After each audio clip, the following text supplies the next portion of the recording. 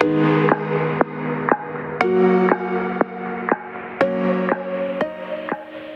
do you feel when someone presents a problem to you?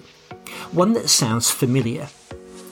Do you feel a desire to reply with an answer, or to ask more questions?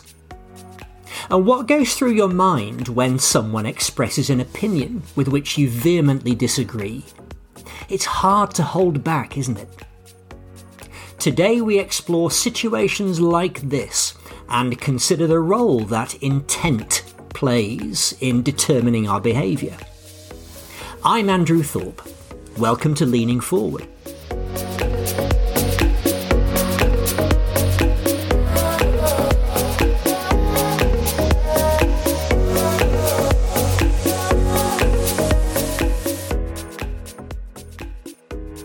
I've been a bit remiss recently when it comes to publishing episodes of Leaning Forward. My intention was to post an episode maybe every week or so, but this is the first one for 3 weeks. It's because I've been buried deep in a project, the creation of a new online program which people can do in their own time. It's a kind of DIY storytelling course, and there'll be more on that over the coming weeks. I said that was my aim, and that's the subject of this latest episode, because when it comes to communication and relationship building, intent matters a great deal. So let's look first at speaking with intent. There's a really interesting YouTube clip where a Guardian journalist is coached by two well-known impressionists, Alistair McGowan and Rory Bremner. They are invited to help this amateur do people like Boris Johnson and the comedian Dara Ó Briain. And it's a bit of a struggle at first, but he begins to get the hang of it. And I was particularly struck by one thing that McGowan said about Dara Ó Briain. He said, you see, the thing about Dara is he's always trying to teach you something. His intention is to say, listen, I'm going to tell you something. And then McGowan points out that this comes through in his voice. And the reason I mention this is that if the purpose of saying something is to convey some kind of meaning, there has to be some feeling in the words, and that comes from the emotion behind the message. So take an ordinary sentence like, did anyone mention my name? Just 5 words, but depending on the intent behind the message, those 5 words will sound different, or at least one of them will, because you'll place the emphasis on whichever word encapsulates the sentiment that you want to convey. Let's say you're part of a team of people who've won an award, and a friend is describing how the bosses were talking to her about the wonderful contributions made by Jenny and Abdul and Marianne, Bob and Aisha. But there's one person missing from the list. Did anyone mention my name? You might ask. Everyone else has got a mention, and maybe you're a bit miffed that you were overlooked.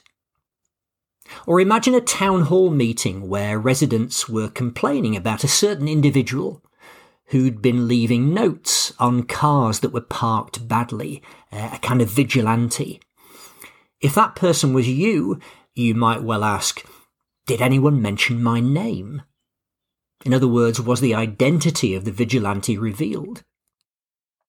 If you're just delivering words in a flat, expressionless way, it won't have much impact on the audience. You have to channel the emotion you feel for the message. You want to help your audience understand what's important, what really matters. And you don't just do that by saying, and this is important. You do it by emphasizing certain things which you feel are vital. You want to move them with the words that you speak. What about listening with intent? Some people are surprised that my storytelling course contains a section on story listening. But if communication is about connecting, you've got to put some work into understanding your audience and thus listening to what they have to say. After all, you want your message to land. Stephen Covey, he of the 7 Habits of Highly Effective People fame, suggested that we ask ourselves this simple question. Do you listen with the intent to understand, or do you listen with the intent to reply? It's one of those questions that you've really got to absorb for a few moments, and then you'll probably come to the realization that you do a lot of the second one, storing up the thing that you want to say while the other person is still speaking. If you want to show off your wisdom, to demonstrate that you're clever and right about things, that will influence the way you interact with people. You can't listen to understand when all you want to do is fix someone who's got it all wrong. There's another source of learning here, and quite an unusual one at that, and that's improvisation. And I'm talking about improv, the stuff that they teach actors. And you may have seen the show Whose Line Is It Anyway, where the professionals show us how it's done. A few years ago, I enrolled on an improv course at the Comedy Store in Manchester, and it was very nerve-wracking at first, but actually quite fascinating. And perhaps the single most important principle behind improv is known as yes and. And in an obvious sense, it's the antithesis of yes but, where someone shuts down a suggestion by explaining why it won't work. And we're all very familiar with this in organizations. So yes and is more about being open-minded and maybe encouraging. We could go for a walk this afternoon. Yes, and we could grab a coffee at that new place. Yes, and that would give us the chance to talk about holiday plans. Improv is a great way to develop the skill of being present in a conversation, listening for offers and then building on them. So if your partner said to you, do you ever get that feeling that you've chosen the wrong career? That's an offer. It positively screams out for some further inquiry. And if you replied, no, not really, do you need anything from the supermarket? That would seem a bit odd. And maybe indicate that you weren't especially present in the conversation. The other person may well feel affronted. And then the question might actually be, do you ever get that feeling that you've chosen the wrong partner?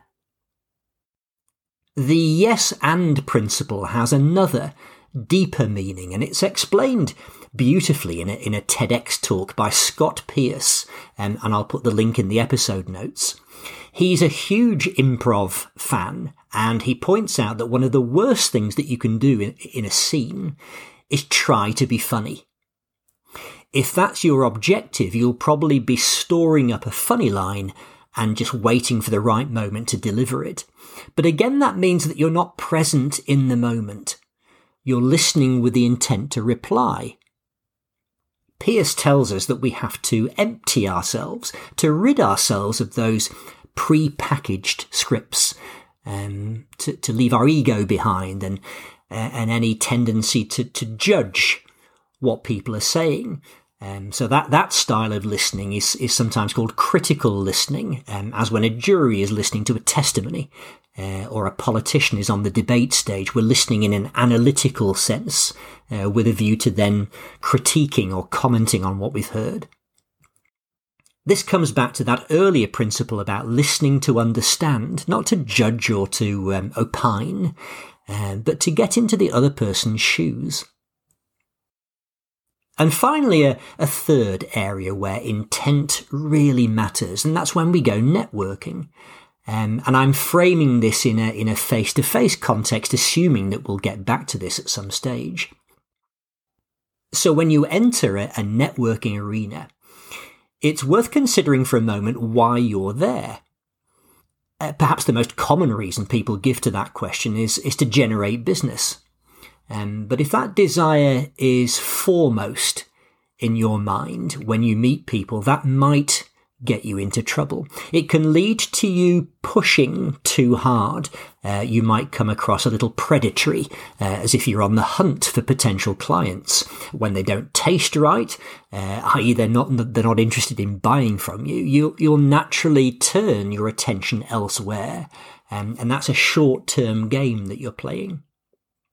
But if your aim is to be open-minded to possibilities and interested in people and the environment that you're in and what's going on in the room, you'll send out a different vibe. People won't seem so threatened and may even be flattered when you adopt an encouraging and an expansive listening style. That sort of mode of curiosity to extract more from people and to go a little bit deeper. You'll gather useful intel, and you may discover that the person you might have previously dismissed in your I'm hunting for business mode actually turns out to be a really interesting and a potentially valuable connection. The recurring theme here is that what's driving our outward behaviours is the intention that we have on the inside. If our intention is to take our time to really understand someone, to be present and non-judgmental, our surface behaviours, all those and oh reallys and tell me mores, they'll tend to flow quite naturally. By making a deliberate decision to switch into this mode, to adopt this intent, you might just see a lot more leaning forward taking place, and that's on both sides from both parties. So that's all for now from Leaning Forward. Thank you again for tuning in, and do spread the word and look out for future episodes.